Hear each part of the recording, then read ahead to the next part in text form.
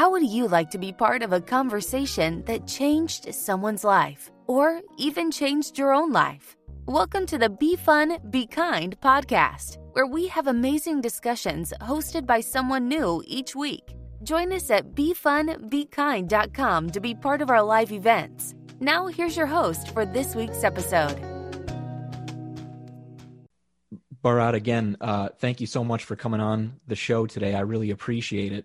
And for those listening, the name of our show today is The Value of Everything, which is, well, I guess let the cat out of the bag. That is Bharat's YouTube show, which he does, in which he, what would you say, just sort of throws out the education of like, how do we come up with a valuation for a particular type of company? Is that fair to say that's the premise?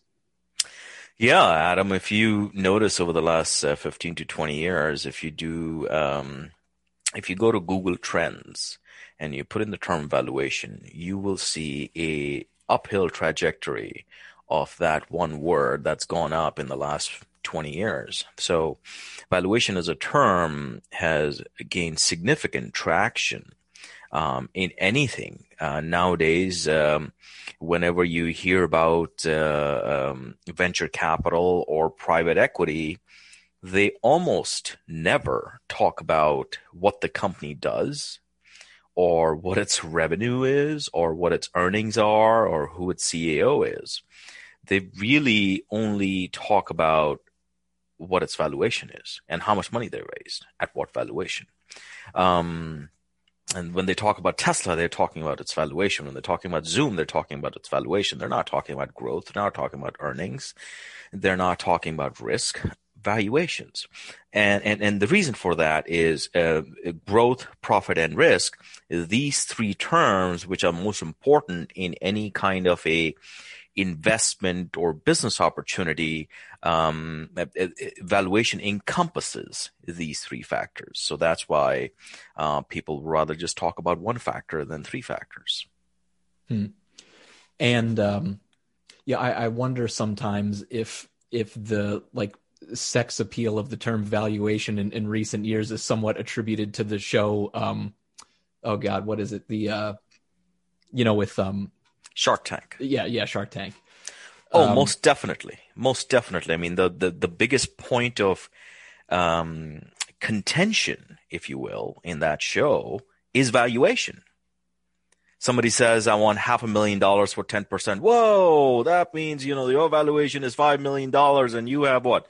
200,000 in revenue. So they don't fight about revenue. They don't fight about product, or they don't talk about anything. They talk about valuation. So yeah, definitely. It's a big piece of the puzzle for that show in particular. Yeah, I find that it's just that show, I feel like, has almost made all sorts of people think that they are some sort of valuation expert, like potentially they're the Bharat Kanodia, in their neighborhood or something, because, hey, I've watched that show and I've watched maybe The Profit or one of those kind of, it's cool to invest in a place, type of shows. I actually like the show The Profit. I think Marcus does a great job. It has, over time, I think it's become a little sensationalized. But I think that's a good show. I think the things that he does when he walks into a business is on point. So you think that's a fairly realistic show? I mean, obviously some of it is Hollywooded for the camera, but yeah. He focuses on three things. He focuses on product, people, and process. Right.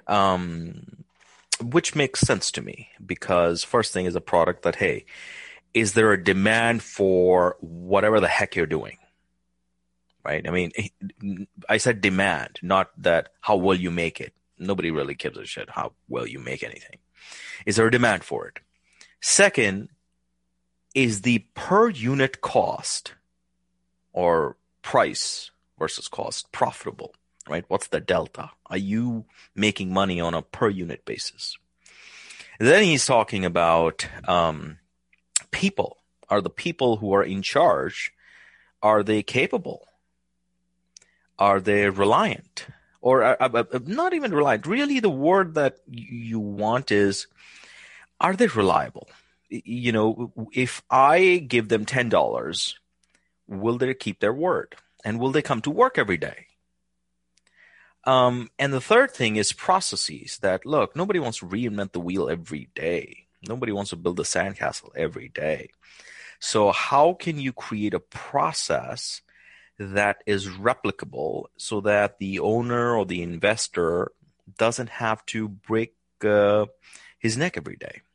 So no, I admire his work. There's another show, Bar Rescue with John Taffer.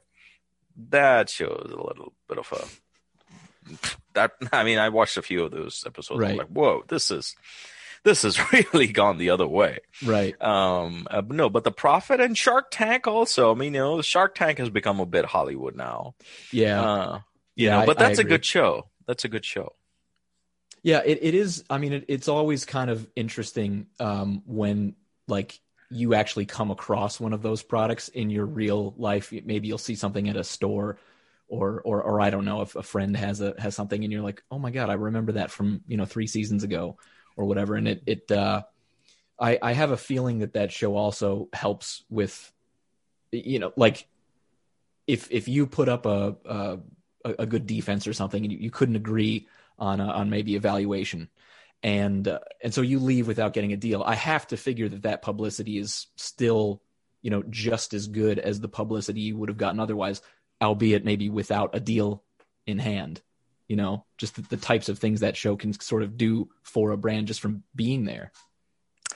Yeah, there's this one episode of The Profit which sticks out to me because it was close to home. It was about this founder who runs Farm Girl. It's a flour delivery service. And Marcus, it's in The Profit. Marcus goes to her, and that lady, I don't remember her name. She's got a good head on her shoulder. She's hardworking. She's been around the block. She created the thing from ground up. She's got her shit together. But she was bitching and complaining about that she's not been able to raise funding. Okay. And this happens. We talk about that, women founders and this and that, but Silicon Valley is, no picnic, right? They're no saints either. They're there to make money. And, let's just say that many times female founders are getting the short end of the stick. I've seen it myself. I've been in Silicon Valley 12 years. Be as it may. Marcus goes to her and offers her $1 million for 25% of the company. So $1 million for 25% of the company on valuation was $4 million.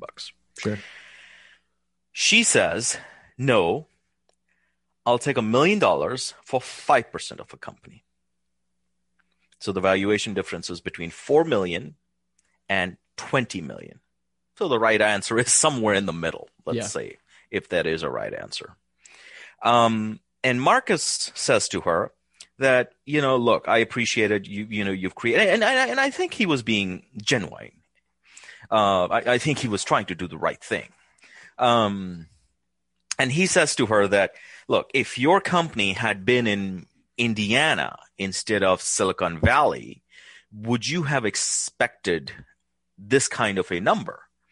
And she says, yeah, of course. And I beg to differ. Silicon Valley has really created this bubble, if you will, in founders' heads that, oh my God, I have created a company, I built a website, and I have an idea, and I have a concept, and my company is worth $20 million. Why the fuck not? Yeah. Why? Because Jimmy, who went to college with me, right?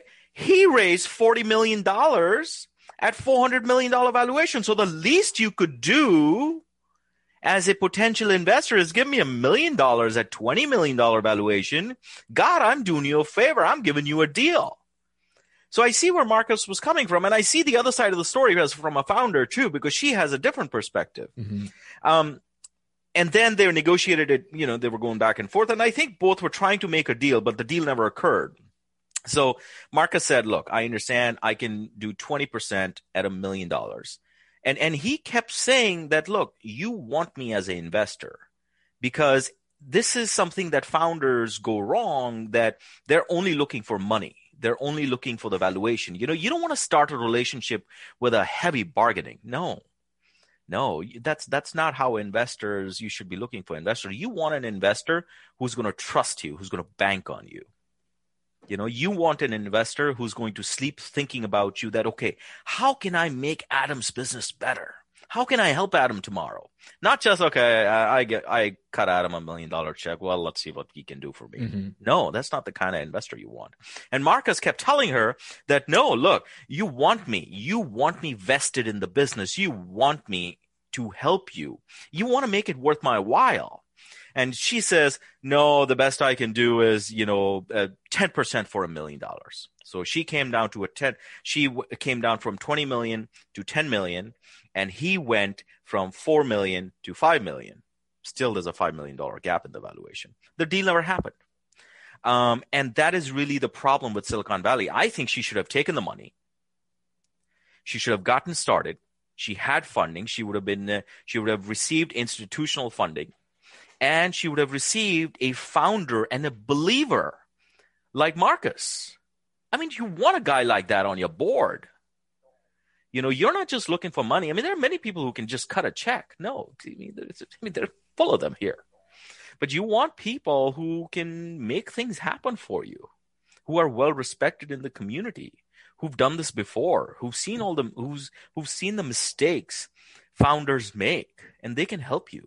Because it's to their interest to help you. True.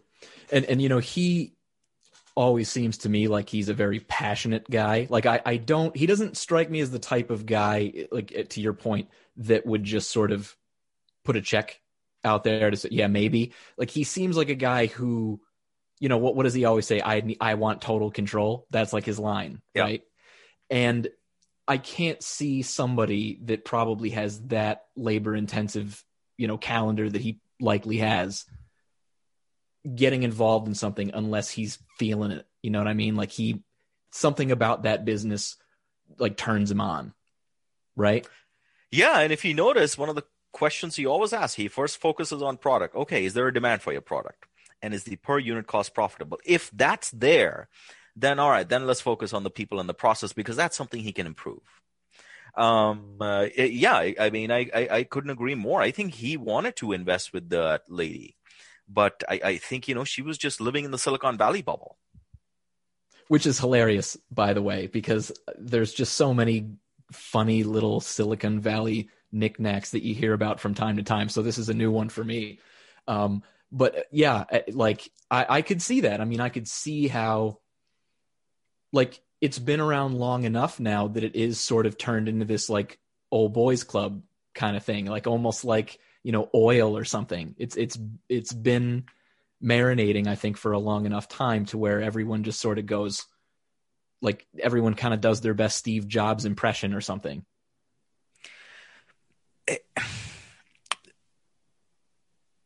Robert Kiyosaki says, investing is a team sport. And that is most true for venture investment. Because what you want is, when you're seeking investors, you're really looking for believers, right? You just don't want people to cut a check and just walk away and, not contribute. You want people who will cut you a check and can make things happen for you.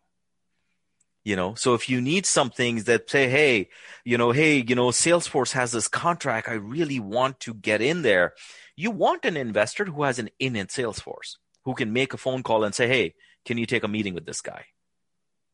Or somebody who's seen the mistakes happen and saying, you know what, Adam, don't do this. This is not going to be good for you long term. Instead, why don't you try doing this? I know a guy who can help you. Yeah. Those are the kind of guys you want on your board. who are not just going to be taking up space and telling you what you did wrong. Right. And I would think that a relationship like that would be very invalidating to the inventor or to the the entrepreneur, because essentially, like, they know that the investor in many cases know better than they do. In a lot, maybe not necessarily to the product itself, but they know about earning money, and they have more wisdom than they do. So, when there isn't a relationship, or it's just sort of a yes or a no type of answer, I think a lot of people are left wondering, like, well, I need more than that, because now I'm second guessing, like, you didn't give me anything beyond a simple yes or no, or what have you. And now I'm second guessing my entire plan. Just like any other good son, I never listened to my parents, right? Especially my father. And as I've gotten older, I've reflected back on all the advice my father had given to me. And everything he told me to do, which I didn't do, I was wrong. Everything he told me not to do, which I did, I was wrong. And I'm not saying this to be preachy or anything. I'm just sharing my life experience. And at this point, I'm 42 years old. And over the last 5 years, he says anything to me, I just do it. So why is that? Because he had been around the block. He probably has made those mistakes. Or he had done those things that he maybe shouldn't have done. Same thing with the investor. That's why you want to get an investor who's almost like a father figure or an older brother who's going to say, look, Adam, you're going to fuck up here. Don't do that. How about you sideline this problem? Don't get into it. That's not the contract you want to go for. Right. How about you do this or, do this? Those are the kind of people you want to work with. You almost want a father figure or an older brother who's going to watch your back. Not just saying that, hey, Adam, I gave you $1 million 2 years ago. Where's my money? No, there are too many people like that. Go to a loan shark for that. Go to a bank. Bank does that. Don't go to a bank. That's why it's called venture capital investment. Mm-hmm. So how did you sort of, get started with all this? I mean, was this a dream for you at some point, or like how did you go about becoming as interested as you are in this subject? Growing up in India, I would look at the stars and dream about coming to America and becoming an appraiser. That's not how that goes. It was, very serendipitous. That was my first job out of college, and I sort of stuck with it. That's where my network was. And, surprisingly, I was good at it. I started out doing simpler things. I was a peon in the company pretty much, I started at a company called American Appraisal, which was the largest and the oldest valuation firm in the world. In fact, American Appraisal invented the valuation business from 1895. So I was very fortunate to work with some of the heavy hitters and, the go-to people in this business. And I started doing machinery and equipment. Then I started doing real estate work. They liked my work there. They moved me to doing commercial real estate. They liked my work there. They moved me up doing intangibles, doing businesses. And then I started doing the dark art stuff, the venture capital and the private equity, where I'm really making stuff up. But it's fun. I mean, because there's so much unknown in venture capital, in private equity, that, okay, why is this company worth $400 million? Why is that company worth $5 billion? I don't know. Right. And that's the unknown. And that's why I get paid the way I do, because I am trying to quantify that unknown. I'm trying to explain why. Right. And that's the fun of it. Yeah. Yeah. I could imagine that aspect of it would be interesting, especially if you're this trusted person that, as you say, sometimes you're, I guess, sort of spitballing ideas, right? And that does seem fun. Yeah, I mean, many a times, you have to start. I took a class in college called elementary logic. There was nothing elementary about that class, trust me. It was a difficult class, but in many a times you start with a hypothesis, right? And you say, okay, well, let's say this company is worth $5 billion. Give me all the reasons why it's not worth $5 billion. Let's start from there. Many a times you do evaluations this way because, look, I don't know if it's worth $5 billion. I don't know if it's worth $200 million. But let's start with the hypothesis that, let's say it is worth $5 billion. Now, who can prove me wrong? Then I listen to those rationales. Okay, then I say, okay, how about $2 billion? Tell me who can prove me wrong. Many a times this is the kind of discussion I'm having with my team. When WhatsApp was sold to Facebook, $19 billion. My team, we did an exercise internally. We said, all right, let's turn this mother inside out, right? Let's say that, okay, explain to me why Zuckerberg paid $19 billion for this little company with 23 engineers. Explain to me. And my team went to town. And, they all had different kinds of reason. And basically it came down to that, look, excuse me, Zuckerberg, what he really is paying for is access. WhatsApp is on pretty much 2 billion or 3 billion phones in the world. They may not have the Facebook app, but they've got the WhatsApp app. And he gets access to it. Now, you think of it from that perspective. $19 billion? That was a bargain. So It really depends on the perspective. Google, they had bid, I think, $10 billion on that deal. They said no to him. But they said yes to $19 billion. So, many times, valuation, I tell people, value is in the eye of the beholder. So Zuckerberg saw that, $19 billion, and now you see it from his perspective. I'm like, God, that's a bargain today. Yeah, it's a great point. If you're looking at it purely from the potential of well, I suppose Zuckerberg was looking at it purely from like an integration standpoint. He knows that he has a better product, us, to sell to companies if he can create a better and more sophisticated profile of who we are and what we want. Mm-hmm. So from that standpoint, it totally makes sense. Mm-hmm. Yeah, and many times, you have to think, you have to have a long-term game. Right? Zuckerberg didn't want to change things with WhatsApp. He didn't mess with that business too much, right? He just let it be. But now they're starting to tinker with it. Now that everybody's almost addicted to WhatsApp and Facebook, because now Facebook almost is declining, right? But they need to come up with new products. So, that's the next big thing. And even WhatsApp is fairly matured at this point. I mean, maturity is a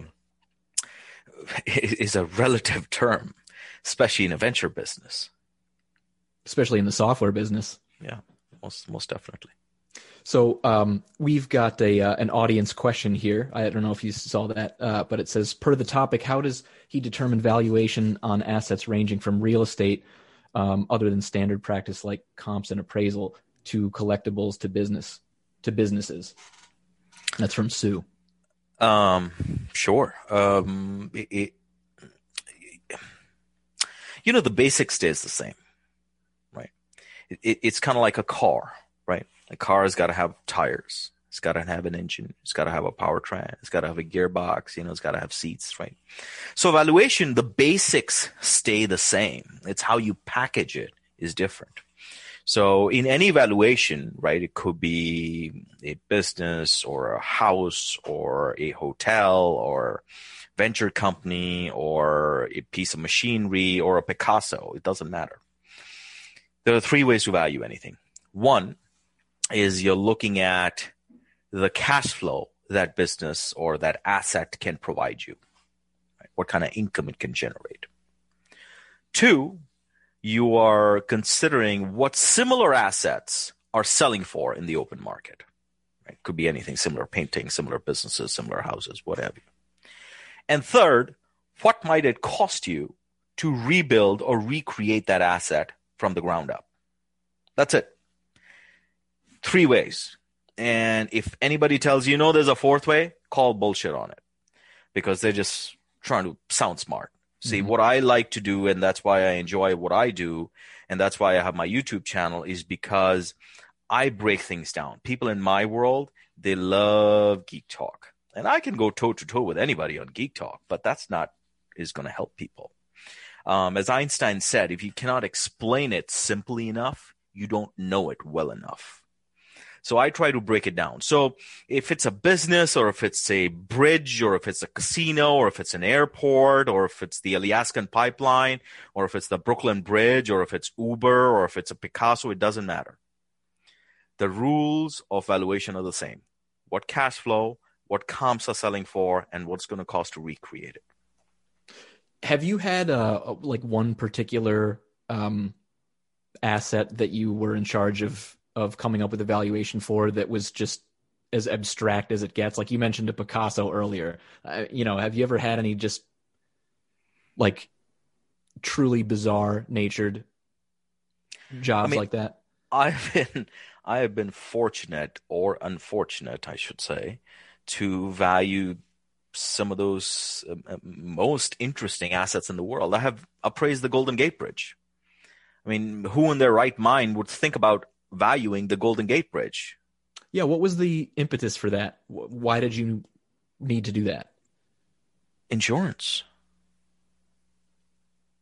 So imagine you are a senior executive at Lloyd's of London, sitting at a fancy club in London, smoking a cigar, watching TV, having a, let's just say, a whiskey.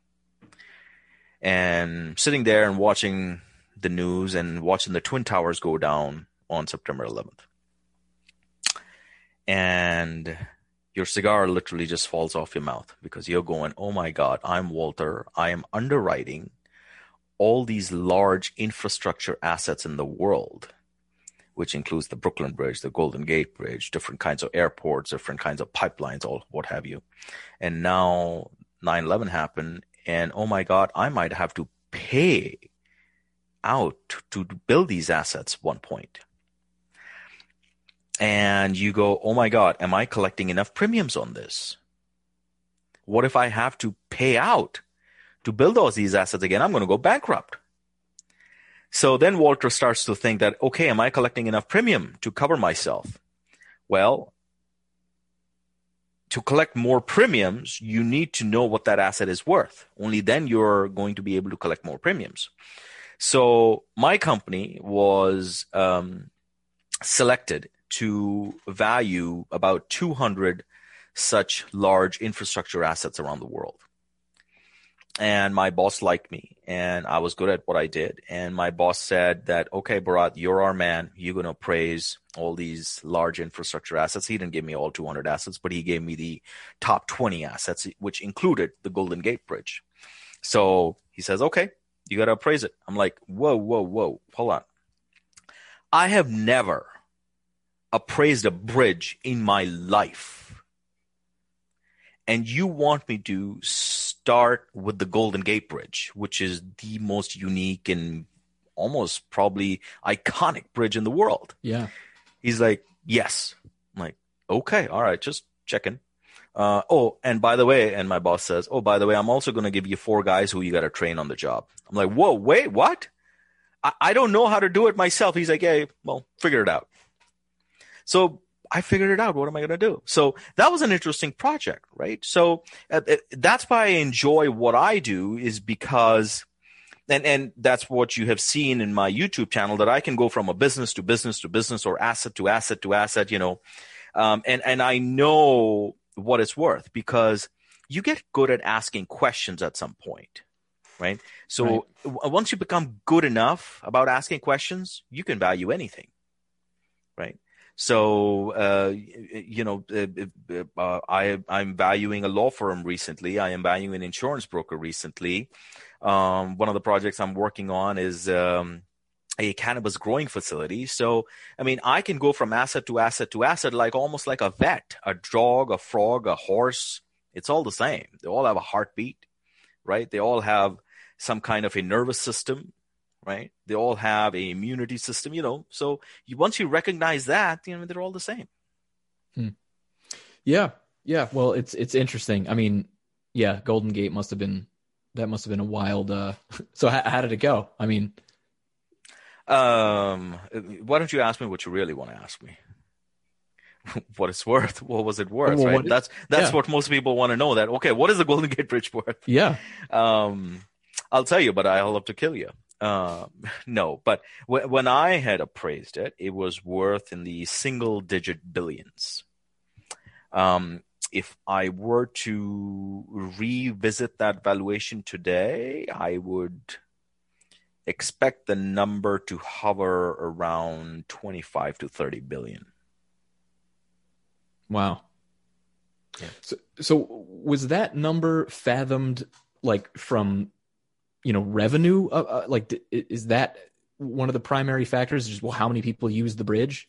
What's the cost of not using the bridge? Like, is that how you look at something like that? That's something to consider. So we had to consider, again, the three approaches. What kind of income is that bridge giving you? Well, the bridge is not really giving an income because the bridge generates an income, but that goes to the Golden Gate Toll Authority. So I'm not going to analyze the books of the Golden Gate Toll Authority. So, and who knows what's baked into those costs, right? How they're running those books. So second way of doing it is, okay, what are similar bridges going for or being built for? Now, when you're looking at a government infrastructure project, right, the first thing, Golden Gate Bridge was part of the Roosevelt's New Deal, like a WPA project after the Great Depression. So the costs that were baked into building the bridge were very different than they were today.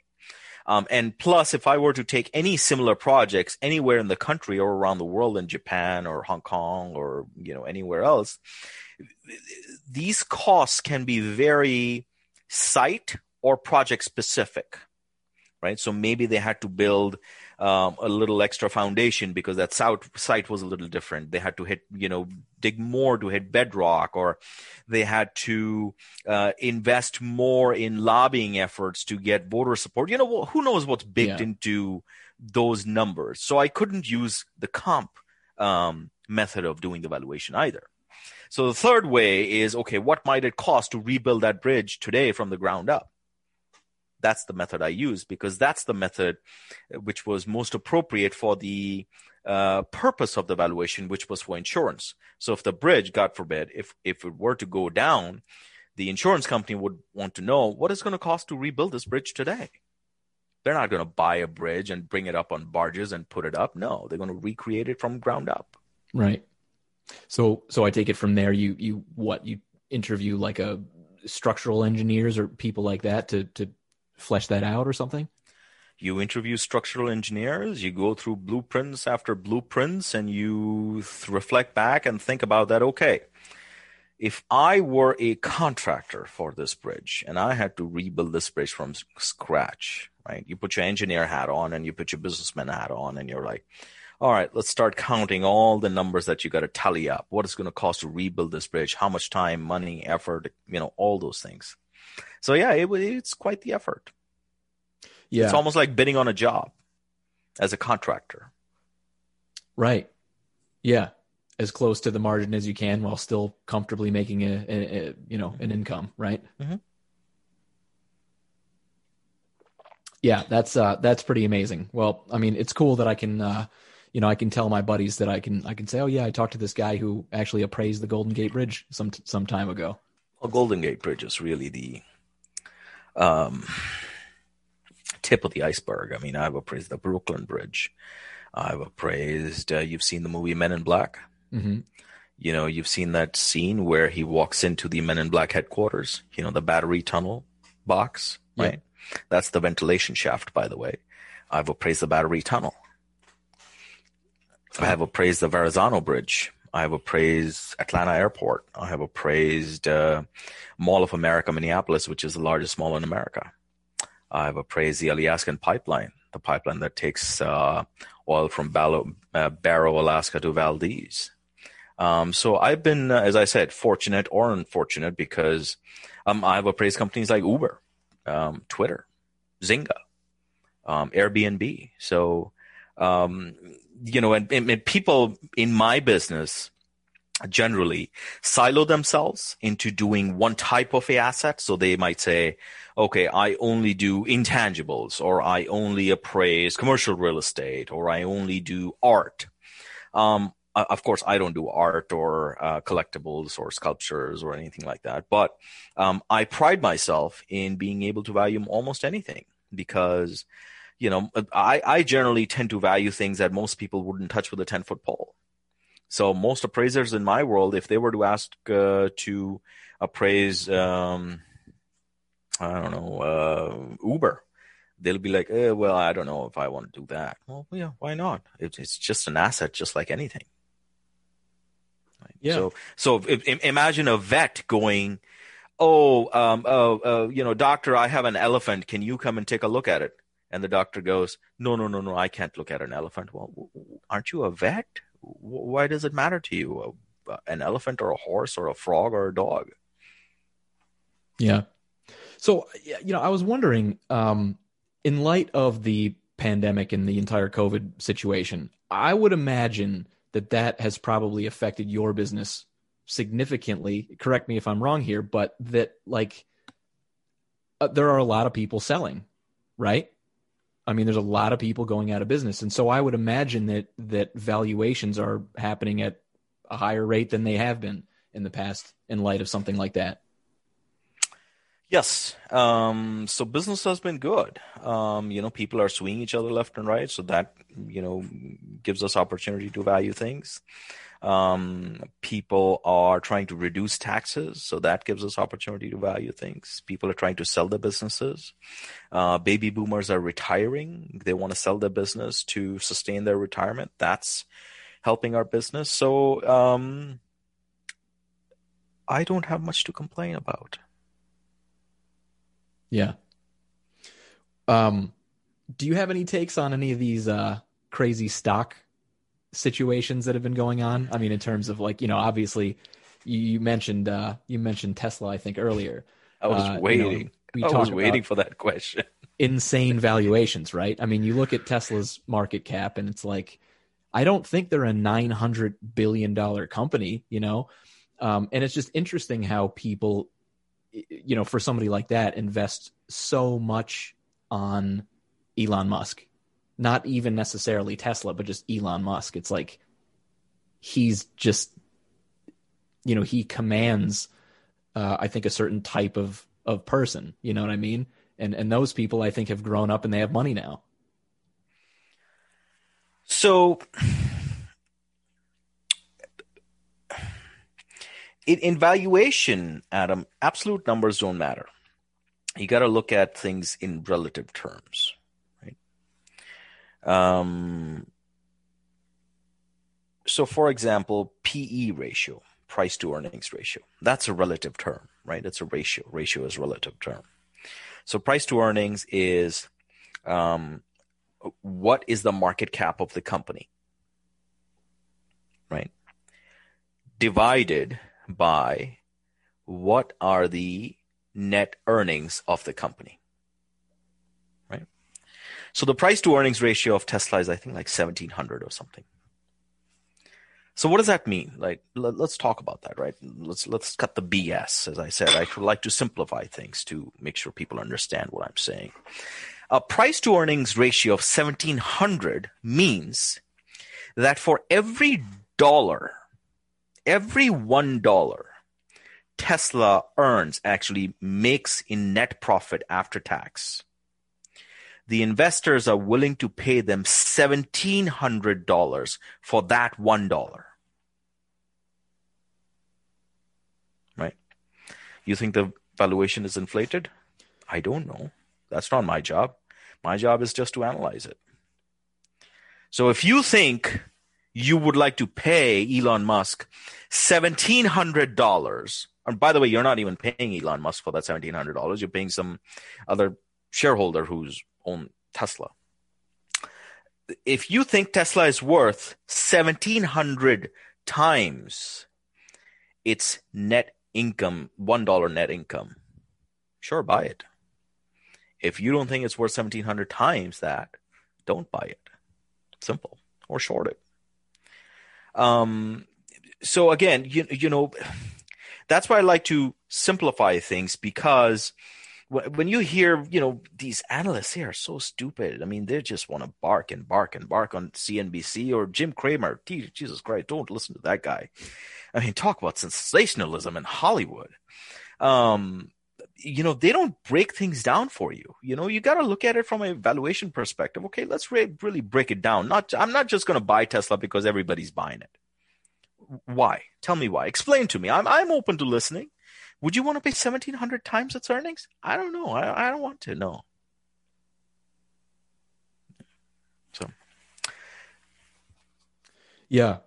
Well, so I guess are you a Tesla naysayer then? I guess at this point, are you more of a I'm not touching it kind of guy? I love the product. I mean, it's a fabulous product. Yeah. But again, is it worth 1,700 times? I don't know. I'm not going to buy it. I'm not putting my money in it. But yeah, I'll buy their cars. Yeah. Mm-hmm. Great cars. Yeah. Right. But everything has a value, right? I mean, you know, would you pay $10 for a Mercedes? Yeah. Any day. Twice a day. Would you pay $10 million for a Mercedes? Well, is it gold plated?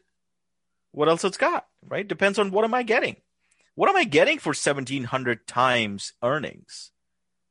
You know, am I just getting this car company? Yeah, I mean, what is it doing? I mean, I don't know. Is there something, you know, in the fine print that I'm not seeing, that I'm not aware of, that, you know, people are paying that kind of money? I don't know. Maybe I'm just not smart enough. So who knows? You know, I wouldn't. Yeah.